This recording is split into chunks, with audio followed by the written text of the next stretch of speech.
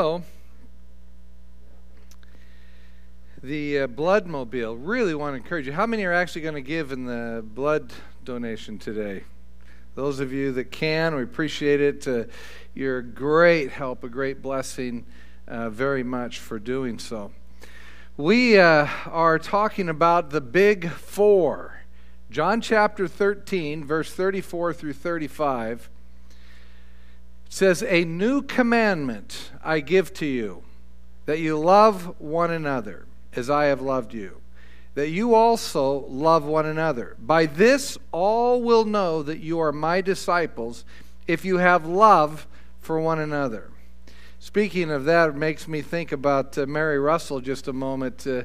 Incredibly, I was very unprepared for that reality as I talk with Mary fairly often and have had to help her with a lot of things since 1977 probably, when Arlene and I moved in next door to where she lived. And I think I will definitely miss her. She's going to be, we'll have a memorial service for her next Saturday. Don't know what time yet, as finding out from her daughter, but she was a great lady. Many of you know her. She always would be seen around here. Usually came to second service, and we're going to miss her tremendously. She was a great lady. She held Isaac when Isaac was just first born. We moved in next to her before Isaac was born, and so she actually watched him, babysat him a couple of times for us, and it was a great blessing to us for a lot of years.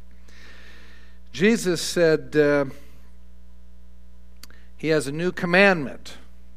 He says, I want to tell you, here it is. I've got a new commandment for you. I command you to love others like I love you. You think about that, what does that mean? Well, when you think about the way in which Jesus loved, it was incredible.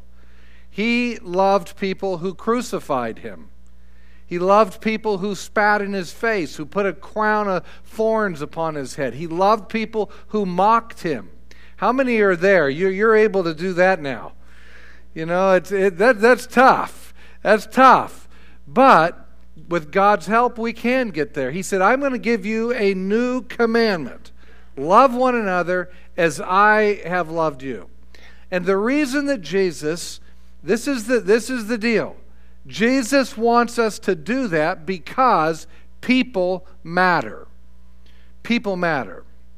Now, in the late 1700s, there was a man living in Great Britain, an Englishman. His name is Jeremy Bentham. You'll see his picture up there. Actually, that's the same picture spread across the screen 4 times, just so you can see it a little bit better. Jeremy Bentham, he actually died in the early 1800s, and he was a philosopher who lived in Great Britain. Jeremy Bentham was an interesting character, and when I say, when you see that picture up there, that is actually Jeremy Bentham sitting there. The reason is because Jeremy Bentham, he paid for a taxidermist to stuff himself, after he died, stuff him, put him in a glass cage, and now he sits in a museum in London. So you can go and visit Jeremy, if you'd like to, in a museum in London, England, and there he sits. Unfortunately, the taxidermist could not do his head, so they had to manufacture one and attach it between his shoulders. His real head, as you can see, is sitting on the floor between his feet. And you can go to the museum there and go visit Jeremy if you'd like to. The reason that he had that done was because he had developed a way of thinking that he thought was so important, he didn't want anybody to ever forget it.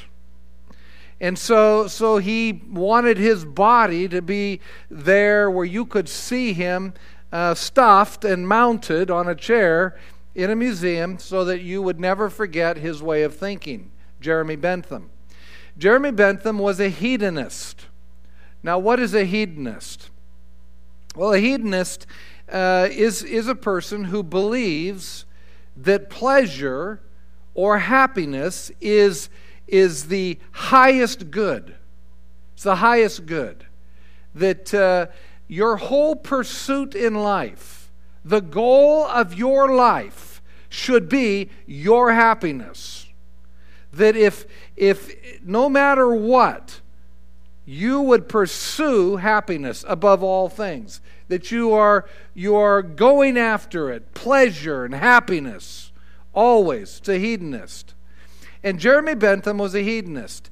And as a hedonist, he had developed a philosophy, a belief, a theory in ethical behavior called utilitarianism. And we'll define that for you in just a minute. But the first thing is that he developed a theory in ethical behavior. Now, why would he develop a theory of ethical behavior? I know it all sounds very, very scientific, and why would you do that? Well, the reason is, what he wanted to do is he wanted to develop a normative course of action that would be considered ethical and moral.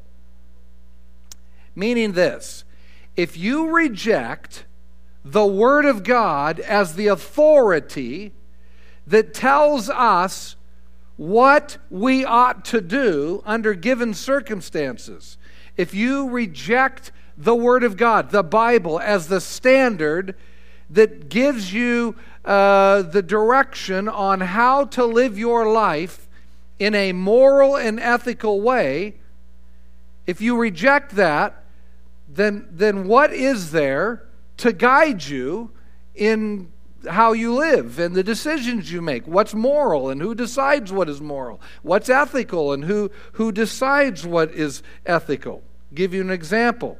If you reject the Bible and the authority of the Word of God in how to direct and how to live your life, then that means you've also rejected the Ten Commandments. And the Ten Commandments are not a standard by which you would make decisions morally and ethically.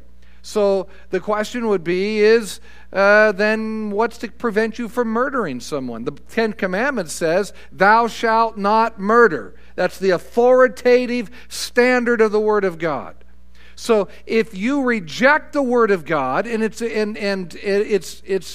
not real, you don't believe in it, then what moral standard, what guides you to decide whether or not murder is appropriate or not? What standard would you use? And then you could take it further. What about then who's to decide what murder looks like? Is euthanasia, would that be okay? Is abortion okay? How do you decide when it's okay to take life if you refuse or reject the standard of the Word of God? And so, absent a belief in the Word of God, and that's exactly what, of course, Jeremy Bentham had. Jeremy Bentham, he rejected the Word of God. He rejected the belief in God, and the consequence of that is how does he make a moral decision? How do you make an ethical decision? So what he did is he developed a theory called utilitarianism. And what does utilitarianism mean? It means this. It is the proper course of action. The proper course of action is the one that maximizes utility. Say, what? What does that mean? So if you reject the Word of God as being the standard that helps you to know how to live out your life in a moral and ethical way, what do you use? Well, you use, in his case, utilitarianism, which defines this. It says the proper course of action is the one that maxes utility, or the way you decide what a moral or ethical decision is, what you do. You decide what to do by what maximizes utility. Well, what does that mean, to maximize utility? It means this: whatever decision provides the greatest amount of good or the greatest amount of pleasure or the greatest amount of happiness for the greatest amount of people, then that's the right thing to do. You always just decide that utility, in his definition, means that you have determined the best, the good, the happiness, the most pleasure. So whatever maximizes your happiness, whatever maximizes, in your opinion, good for you, then that is morally correct for you to take. So an example would be this. Grandma's in her 80s now. She's got a lot of physical problems. She's got a lot of difficulties. She's got 5 kids, and Grandma can't afford to pay for her own health stuff. The bills are mounting up, and the 5 kids are having out of their own pockets. It's making it a little harder for them to live their lives and do what they want to do. So the 5 kids get together and they say, you know what, we love Grandma, but here's the deal. It's getting hard, and so the 5 of us agree that it's time to extinguish Grandma's life. And it becomes morally acceptable because you've got 6 people, 5 of them, their happiness would be improved if they didn't have to keep paying for Grandma's health bills.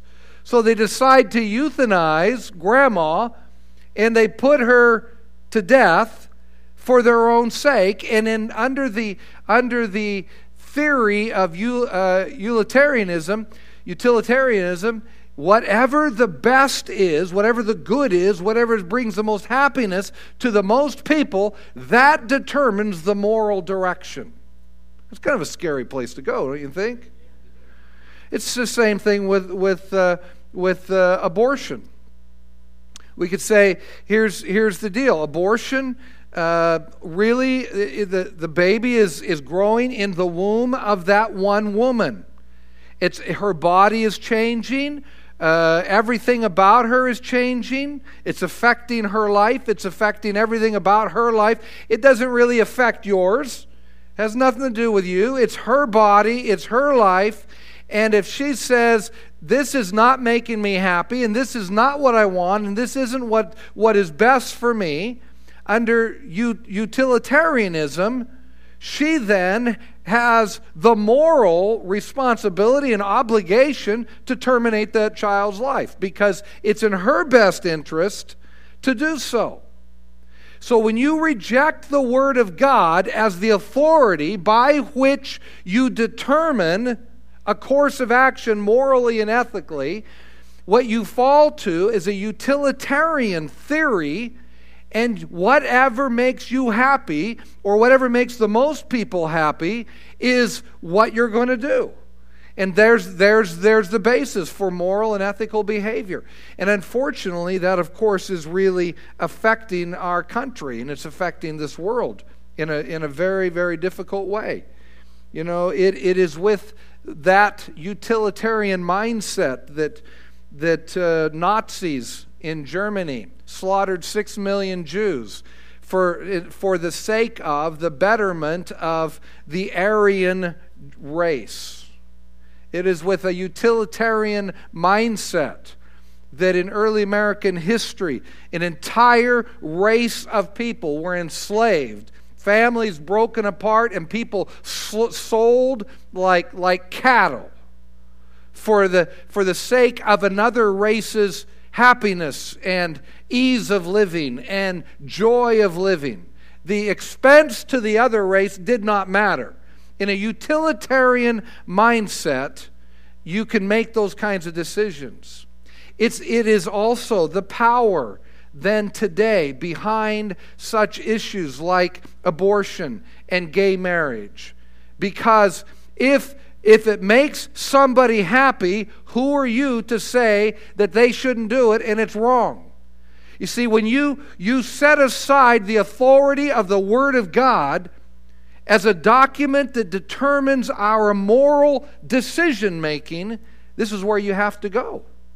It's a utilitarian kind of decision-making.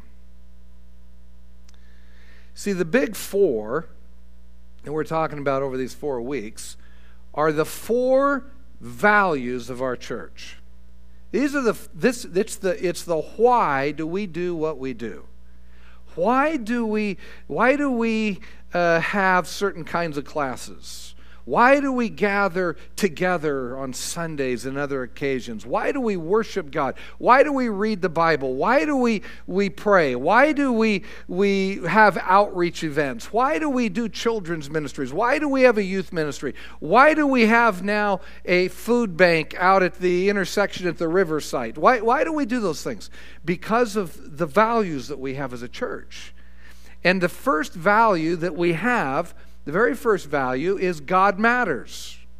And because God matters, we read our Bible. Because God matters, we gather with others and learn the Word of God. Because God matters, we make prayer a part of our discipline in life. Because God matters, we gather together and worship the Lord together. Because God matters. Why does He matter? Well, because He created everything. We don't exist without Him. Why does He matter? Because the Bible says that one day every one of us will stand before Him and have to give an account for our life. God matters. And so that's the first value. The second value is people matter. People matter. And because people matter, it determines how we live life according to the Word of God. We don't just live for ourselves. We're believers in Jesus. We're followers of Christ. We are disciples of a risen Lord. We are believers in the one who came and died for us and rose from the dead. And therefore, His Word, the Bible, tells us how we ought to live. And so because of that, people matter. 1 John chapter 4, verse 20 and 21. If someone says, I love God, and hates his brother, he is a liar. That's pretty strong language, don't you think? That's pretty strong language. I'm just going to read that again because that should settle into our thinking and how we think about one another. If someone says, I love God, and hates his brother, he is a liar. For he who does not love his brother, whom he has seen, how can he love God whom he has not seen? And this commandment we have from him, that he who loves God must love his brother also. The standard of the Word of God gives us no room. We have to love one another. We have to love people. Doesn't matter who they are, doesn't matter where they're at, we have to love people. It's God's commandment to us. Recently, we shared a series about dealing with challenging people. Now, why did we talk about dealing with challenging people? Because God gives us no room for hating anyone. We are to love one another. You think, well, there's a lot of justification for not liking someone. There's a lot of justification for hating someone. There's no question about it. But God gives us no room for it because people matter to Him.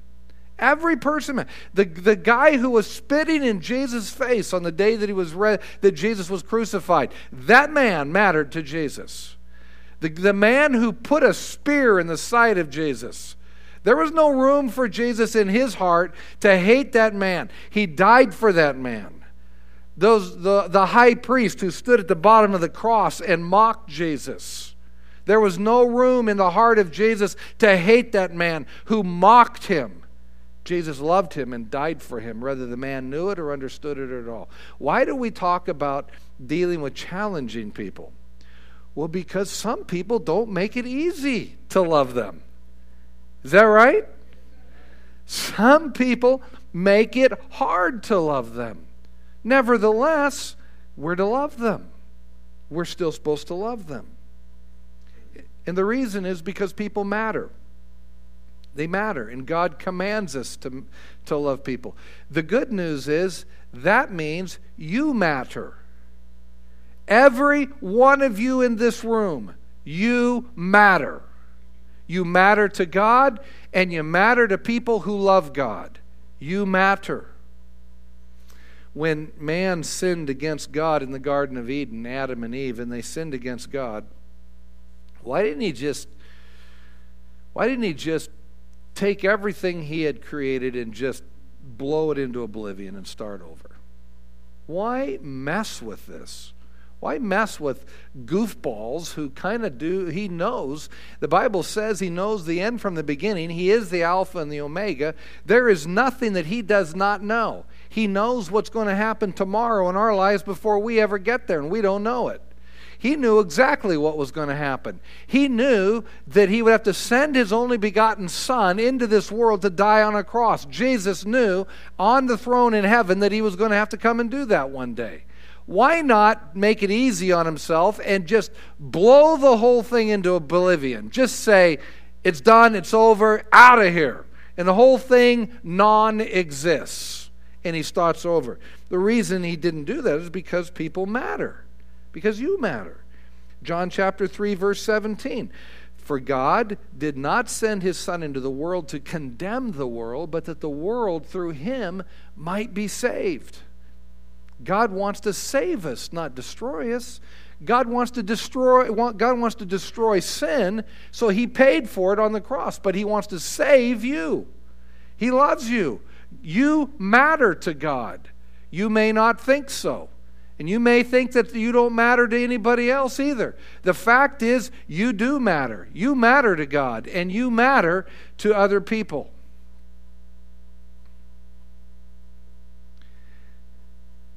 It was for utilitarianism reasons that Cain murdered his brother Abel.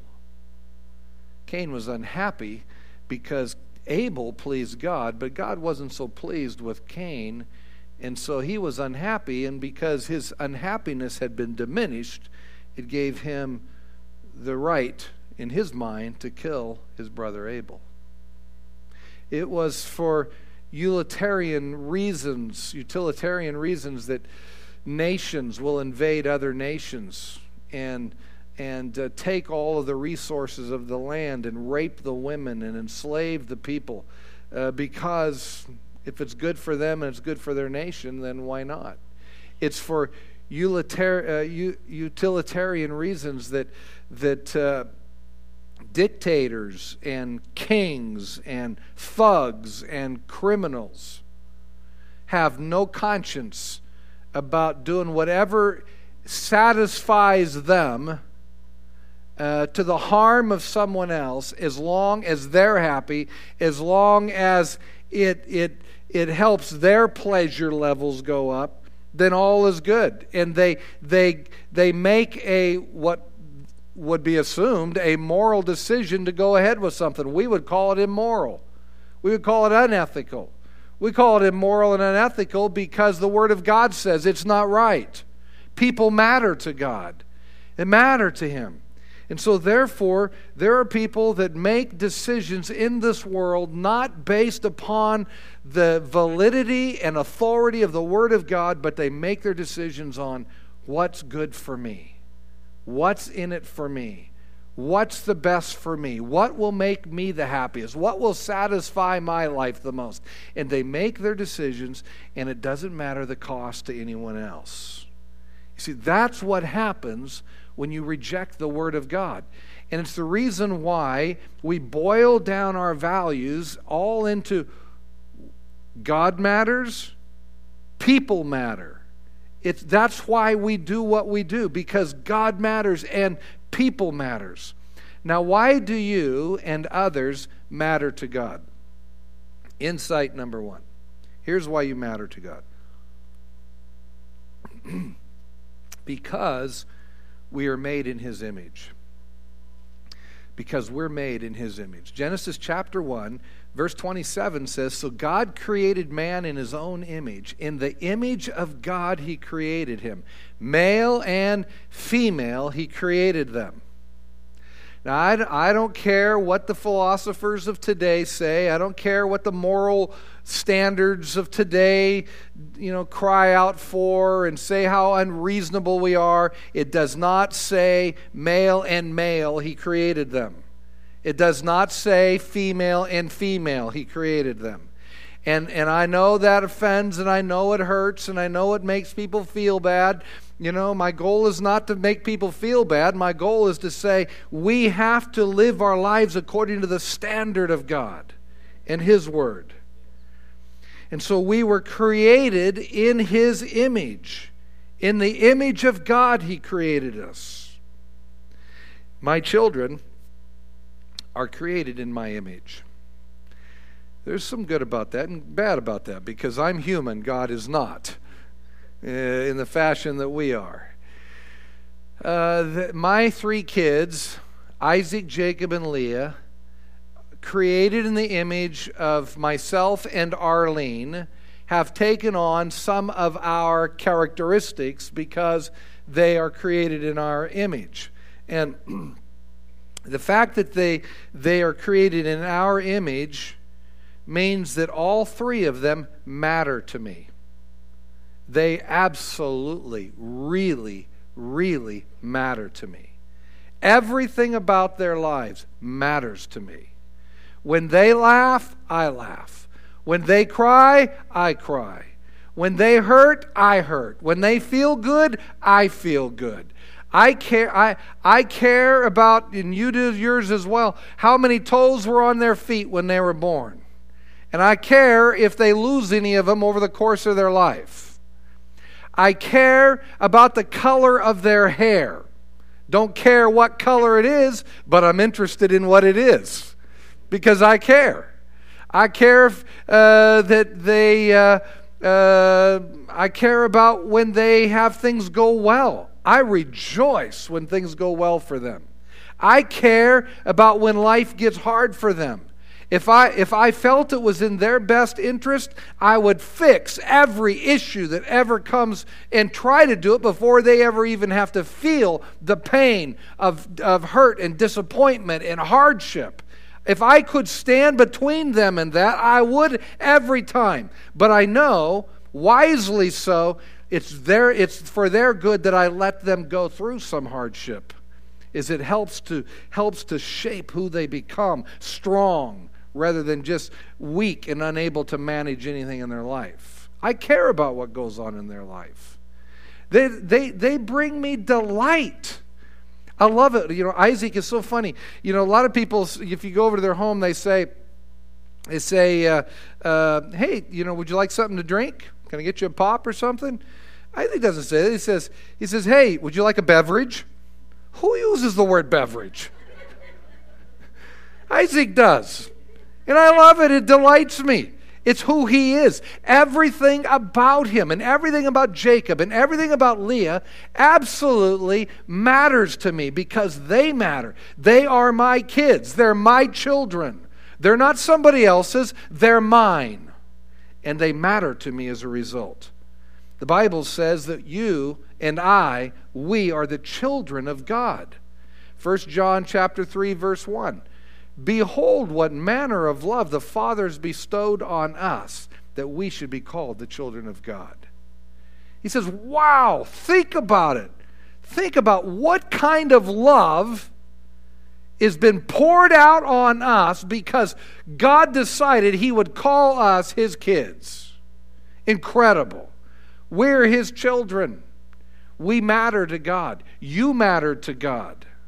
We should never forget, men, you should never forget, when you look upon a woman with lust, or you are tempted to violate boundaries that are appropriate because of lust, never forget this. That woman is the daughter of God.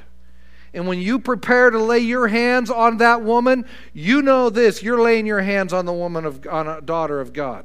This is why it's important. When you think about men, when you're ready and you're thinking about marriage and you're moving towards that, remember something.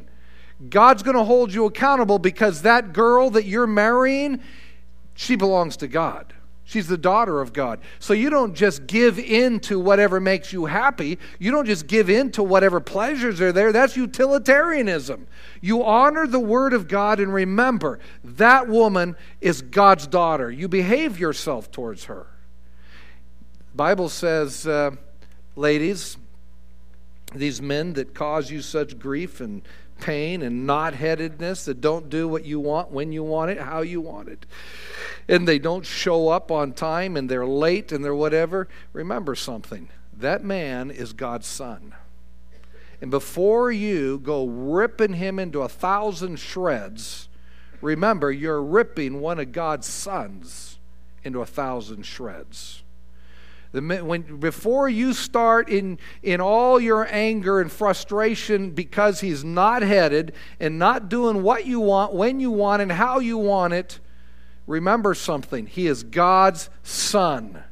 You should speak to him with respect because he is God's son. When children are dealing with their parents, the Bible says honor them. You know, why? Because they may be your parents, but that's still God's son and that's still God's daughter. When you're dealing with your own children, yeah, okay, they're made in your image, but they're made in God's image as well. And that son of yours is God's son. And that daughter of yours is God's daughter. And we ought to treat them with love and kindness and respect. Yes, correct them where they need to be corrected. Yes, channel it. But don't forget something. We matter to God. We're his children, and God takes it serious that we handle one another in a way that is helpful. Why do people matter? Insight number 2. Because Jesus died for you. Because he died for all. He died for you. He died for all. John chapter 3, verse 17, again, we read it once, but here it is again. For God did not send his Son into the world to condemn the world, but that the world through him might be saved. Jesus died for people.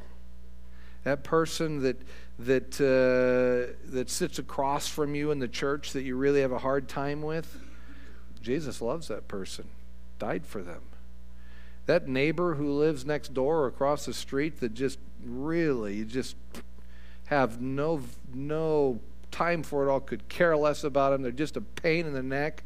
Jesus died for that person. That individual in your history that did you wrong and you're having trouble overcoming it, Jesus loves that person and died for that person. Doesn't love what they did to you, but he died for him. Jesus loves them. And the result of it is that people matter. Now, every one of us have a choice to make. Jesus so loved us that he died to pay for our sins so we don't have to pay for our own. But if we choose to not, like Jeremy Bentham, if we choose to not accept the free gift of Jesus paying for my sins, I'm going to have to pay for my own sins. You can have yourself stuffed and mounted wherever you want to, but you won't be there because your soul and your spirit has to stand before God and give an account. And the Bible is clear that once that account is given, you will either have heaven or you will have hell. And if you get heaven, it's eternal life. If you get hell, it's eternal death. Here's what it says, Revelation 21, verse 7 and 8. He who overcomes shall inherit all things, and I will be his God, and he shall be my son. But the cowardly, unbelieving, abominable, murderers, sexually immoral, sorcerers, idolaters, and all liars shall have their part in the lake which burns with fire and brimstone, which is the second death. Seriously? How can a person die twice? The Bible says it's appointed a man once to die. And history's proven out that the Bible is correct on that. Everybody dies once. But on the other side of death, your spirit and soul will stand before God. Your flesh has died. Jeremy Bentham is still hanging out in London. But he's not there. His body is. He died. His body died. It's hanging out there, but it's dead. His spirit and his soul went before the throne of God and has to give an account. Now the only question is, will he now experience another death, a second death, or will he experience eternal life? And the decision by which that determination is made is, what did he do with Jesus? Did he accept what Jesus did for him? Did he accept the payment for his sins? Or did he reject the word of God? Or did he live for pleasure and his own happiness and his own good, forget about anybody else? Has he made a decision to live his life for the Lord and based upon the word of God? That's what will decide it. Jesus paid for our sins so we would not have to. People matter so much that Jesus did that for us. So here's the observation. My actions should be people-serving, not self-serving. My actions should be people-serving, not self-serving. You know, there are times in which that can be costly. It costs us sometimes to be people-serving and not self-serving. Now, it doesn't mean that we have to let people use us and abuse us and take advantage of us and walk all over us. Doesn't mean that. There's a place for proper boundaries, no question about it. But the fact of the matter is, the motivation of my life and the observation of others about my life should be of yours, that my actions are people-serving, not self-serving. Philippians chapter 2, verse 14 and 15. Do all things without complaining and disputing. Just let me reread that. Do all things without complaining and disputing. I think I need to rewrite that, read that again. And maybe it's the translation or something, because that's quite a mouthful. Do all things without complaining and disputing. All right. That you may become blameless and harmless, children of God, without fault in the midst of a crooked and perverse generation. What is a crooked and perverse generation? It's a generation that has a utilitarian mindset. It's a generation, it is a people who live for their own happiness and pleasure, regardless of the cost to anybody else. It's a crooked and perverse generation. Don't care about the cost to you as long as I'm happy. It's a crooked and perverse generation, among whom you shine as lights in the world. See, if people matter, then we should be people-serving, not self-serving. In the Ten Commandments, God said we're not to covet. Well, it means that I should always be prepared to celebrate when somebody else gets blessed, even if I don't get blessed. How come they always get? How come nobody notices me? You know, I want to sing up here too, and they don't ever let me sing. How come they don't let me sing? I can beat on a drum. I mean, what's the deal? Why don't they let me beat on the drum? You know, what's the deal? How come I don't get to teach? How come they never call me? How come they don't ever call me? They call everybody else, but they never call me. How come they don't bring me a meal when I'm not feeling well? And they bring everybody else meals, but they don't forget. Let me see here. What did that say? Do all things without complaining and disputing. You know, it gets really easy to make life about me. It gets real easy to do that. All of us are susceptible to it, and Jeremy Bentham put a theory of ethical and moral behavior attached to it, as if it would be right. It runs counter against the Word of God. Jesus lived the absolute opposite of that. He lived for the good of others. When he stood with a group of people on a mountainside and he saw they were hungry and tired, he said to the disciples, he said, you know what, these 5,000 people, they got to be getting hungry. Let's get them something to eat. Are you kidding me, Jesus? Where are we going to get that? We don't got that kind of money. We ain't got that kind of food. Well, what do you got? Well, you got a couple fish here and some few loaves of bread. Great, let's take that. Let's do something with it. You know, let's make it happen. You know, he's thinking about the people. So he's trying to do something with the people, help them out. I'm sure that when other people walked by a leper and Jesus did not, people could have said, what's he doing touching a leper? That leper had been abandoned by people, and he was an outcast to people. But Jesus cared because that man mattered. A blind man, who would care? Just throw a few coins in once in a while and satisfy your need to feel like you cared a little bit. Jesus goes beyond it and heals the man's eyes. You know, Jesus died on the cross. Why did he do that? Because you matter. People matter. And I got two questions this morning. The first one is, Are you going through life feeling like you don't matter?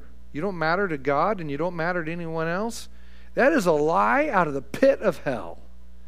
God cares about you. He loves you. You matter. Now, it might be people may have difficulty figuring out how to manage that with you because we're human. But God loves you and you matter. And we ought to behave that way.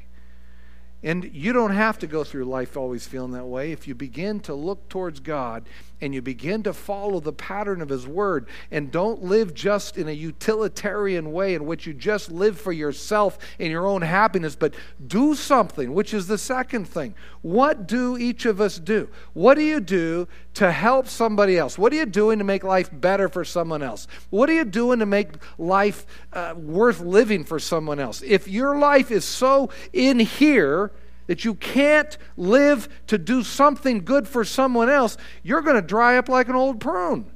The way we have, God built us to care because people matter. Best thing you can do is to start making a decision this week. This week, what can I do to be a blessing to someone else? Well, how can I give out of myself to make someone else's life a little bit better? I don't have much. I don't have anything to give. I don't even know what to do. I don't even think I'm all that smart. I don't know what to do. Then just smile at someone. Put your hand on someone's shoulder and say, hey, you know what? You matter. If that's all you got, give them that. That's better than nothing at all. And the more you do it, you'll find God begins to strengthen you on the inside as well. We're going to close in prayer, but as we do, I want to just invite you to just bow your heads for a moment. And there might be 1, 2, 3, 5, 10, 15 of you that need to courageously take this step because you feel like at times you really don't matter. You don't matter. Sometimes you wonder if you matter to God. Other times you wonder if you matter to people. You just don't know. You're just not sure. And you just need to step out of your chair, come forward, and let us pray for you. And let us pray that God will minister life to you, that God will help you, because you matter to God. There might not be anybody here. You might be the only one here. Who knows? But if it's in your heart and somehow you just feel so void of anything, like, would anybody care?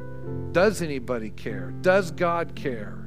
He absolutely does. You matter to God. And God said you ought to matter to His people. His people. If that's you, I want to encourage you just to come right now. Just have the courage just to step right up and come right forward. Not going to embarrass you, not going to humiliate you, not going to, no matter how many there are, just going to pray that God will minister to you today. He can do it. He can do it. Because you matter to God. You matter to Him. Anyone else? Don't hesitate. Don't hesitate. You matter to God. You matter to us. I want to just invite a few people, if you feel led to, come and stand around these ladies and just put an arm around them and hand upon them, and we're going to pray for them today.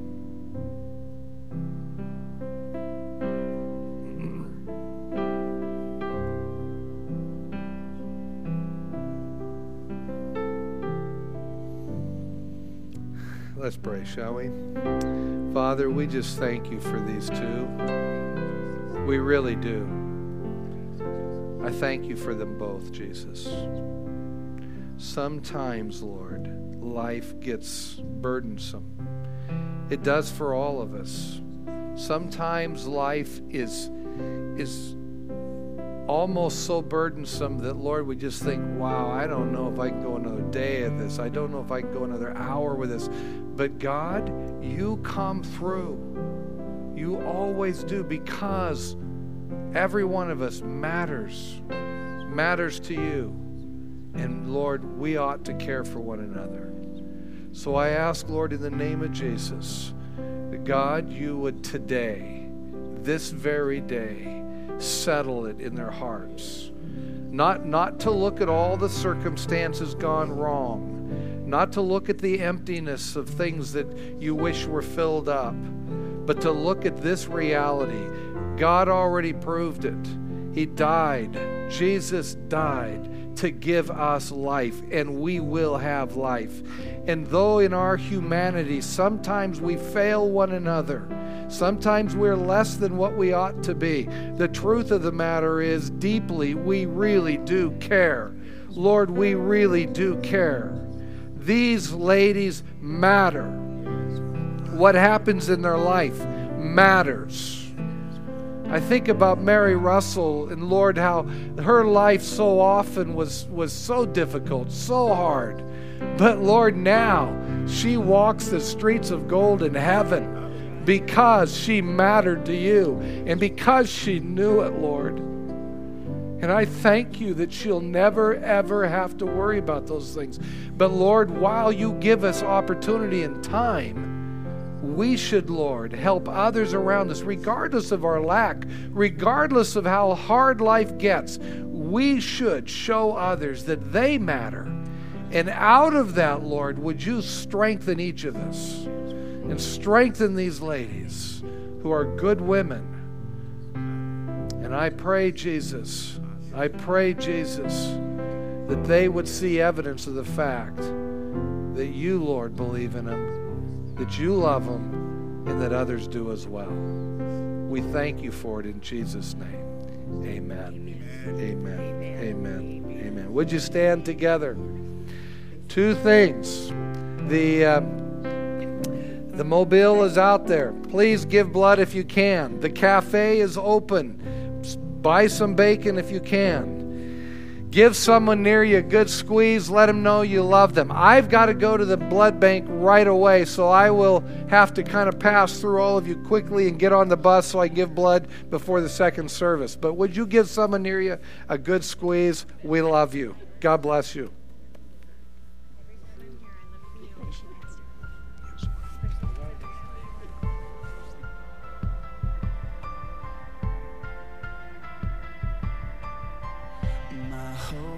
Built on nothing less than Jesus' blood and righteousness.